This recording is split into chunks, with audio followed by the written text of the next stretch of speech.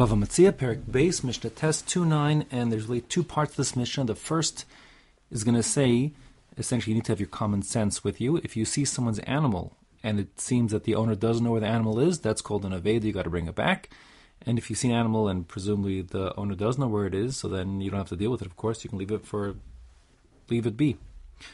So the Mishnah says, Eizohi aveda, what constitutes a lost animal? Matzah chamora para, you see some donkey or some cow, rowan baderech, it's just, grazing on the side of the path or something. Einzo aveda, you don't have to assume maybe it's lost, no, just leave it be. Presumably the owner does know where it is. Chamor v'kelev hafuchin, however, if you find a donkey and its saddle is like on its belly instead of on its back, it's like turned over, meaning this is now been left derelict, and it's who knows what's happening to it. Presumably the owner doesn't know where it is. Or para ratza ben hakramim, or you see a cow that's running through the vineyard. The point is that this is bad news for the cow; it's going to get injured.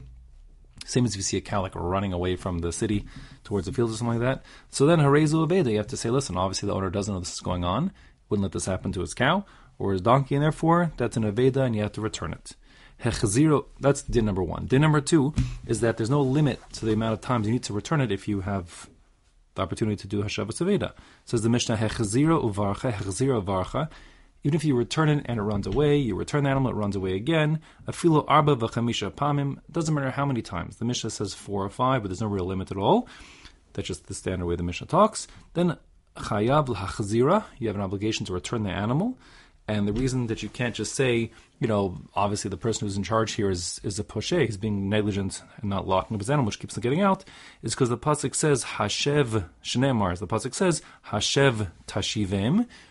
It's a double expression, like you will certainly return it. The point is the fact that it does that doubling up of the language, and the verse tells you have to do it even if it means many times. Okay. That's part number one of the Mishnah. Part number two of the Mishnah, a new point.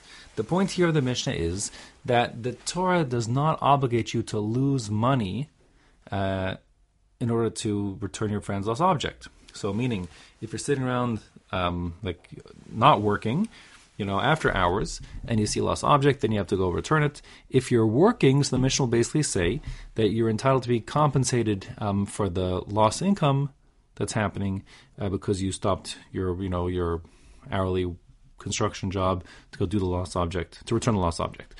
So the Mishnah says, Hayabatal misela, if a person has a construction job, agricultural job, whatever, everyone in the time of the Mishnah was like basically a menial labor, doing laborious work, that strenuous laborious work.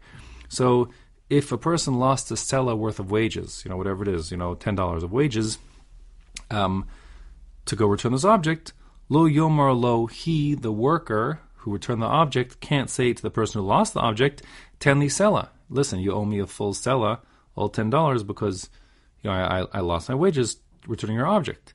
Elanos no scharo kapoel batel. But he does have to compensate him just like a worker who's batel, who's not working. The idea is like this. If a person is a bricklayer or a digging ditches or picking oranges in the sun, whatever the story is, so then he's getting paid a decent wage, a fair wage, let's say, but the point is that's a lot of hard work. And there's room to say, listen, he would happily take a break from his hard work and work much less hard and get paid less for it. So the Mishnah's point here is that he doesn't get his full wage as if he was digging a ditch, because he's not digging a ditch. He's doing much less work than that, and he's happy to sort of do less work. And that being the case, he gets paid, says the Mishnah, as a poel batel, like a person who's not working. Now there's two basic approaches of what this means. And the Shulchan Aruch paskins, it means like a unemployed person, like a person standing as a human scarecrow, sitting around, guarding, standing by, opening a gate or something, a doorman or something. So the point is, that's like a minimal amount of like unemployment wage, whatever it is, like least amount of wage, because a person is doing essentially no work. Their other pshat, the Ramah paskins, is that it's how much a person would take to do this kind of work. In other words, there's for $10 an hour, a person will just sit at a door and just open and close the door for people. He'll take $20 an hour if he has to dig ditches and lay bricks. But there's like a middle range, which is if a person has to be a delivery guy, he has to go now and take this lost object to the owner, so he's not just sitting on his rear end, he's also not sweating in the sun, it's something a little in the middle. So the point is that would be, I don't know what, a $12 an hour job to be a delivery guy. So the Ramah holds that the din would be poel bato, means he's not getting the full wages he would get for his hard work, but he's getting paid like any other guy would be to be a delivery guy. I'll call it $12 instead of $10 an hour, which an idle worker would get. Okay, now, what happens if a person says, listen, I understand that delivery guys get $12 an hour, but I get paid $20 an hour for laying bricks, and I need the money. I'm not interested in $12 an hour. I don't want the break. I can't afford the break. I have a family to feed. I need my full wages. So then, since the Torah doesn't obligate him to lose money if he doesn't want to, so then he essentially can make a tanai. He can speak it out, stipulate, either with the person who lost it, or with a bezdin, even an ad hoc bezdin of 3, and say, listen, I'm prepared to give up an hour of work, but I make $20 an hour, and I have to get paid my full wages. In which case, if the bezdin gives that the thumbs up, or the person who lost it gives it the thumbs up, then he certainly is entitled to get back his full wages. That's what the mission says here. Im yesham bezdin, if there is a bezdin, so then master b'fnei bezdin, he can make that stipulation in front of the bezdin. Again, I'm taking an hour off my work, but I'm not getting paid as a delivery guy $12 an hour. I'm getting paid as a bricklayer $20 an hour, and then he will get he'll be able to, because he made that condition ahead of time, get reimbursed the full $20 of lost wages that he incurred for going to return this lost object.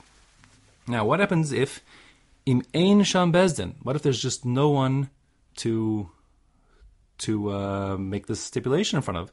Bifnei mi yasna. So then who should he make the stipulation with?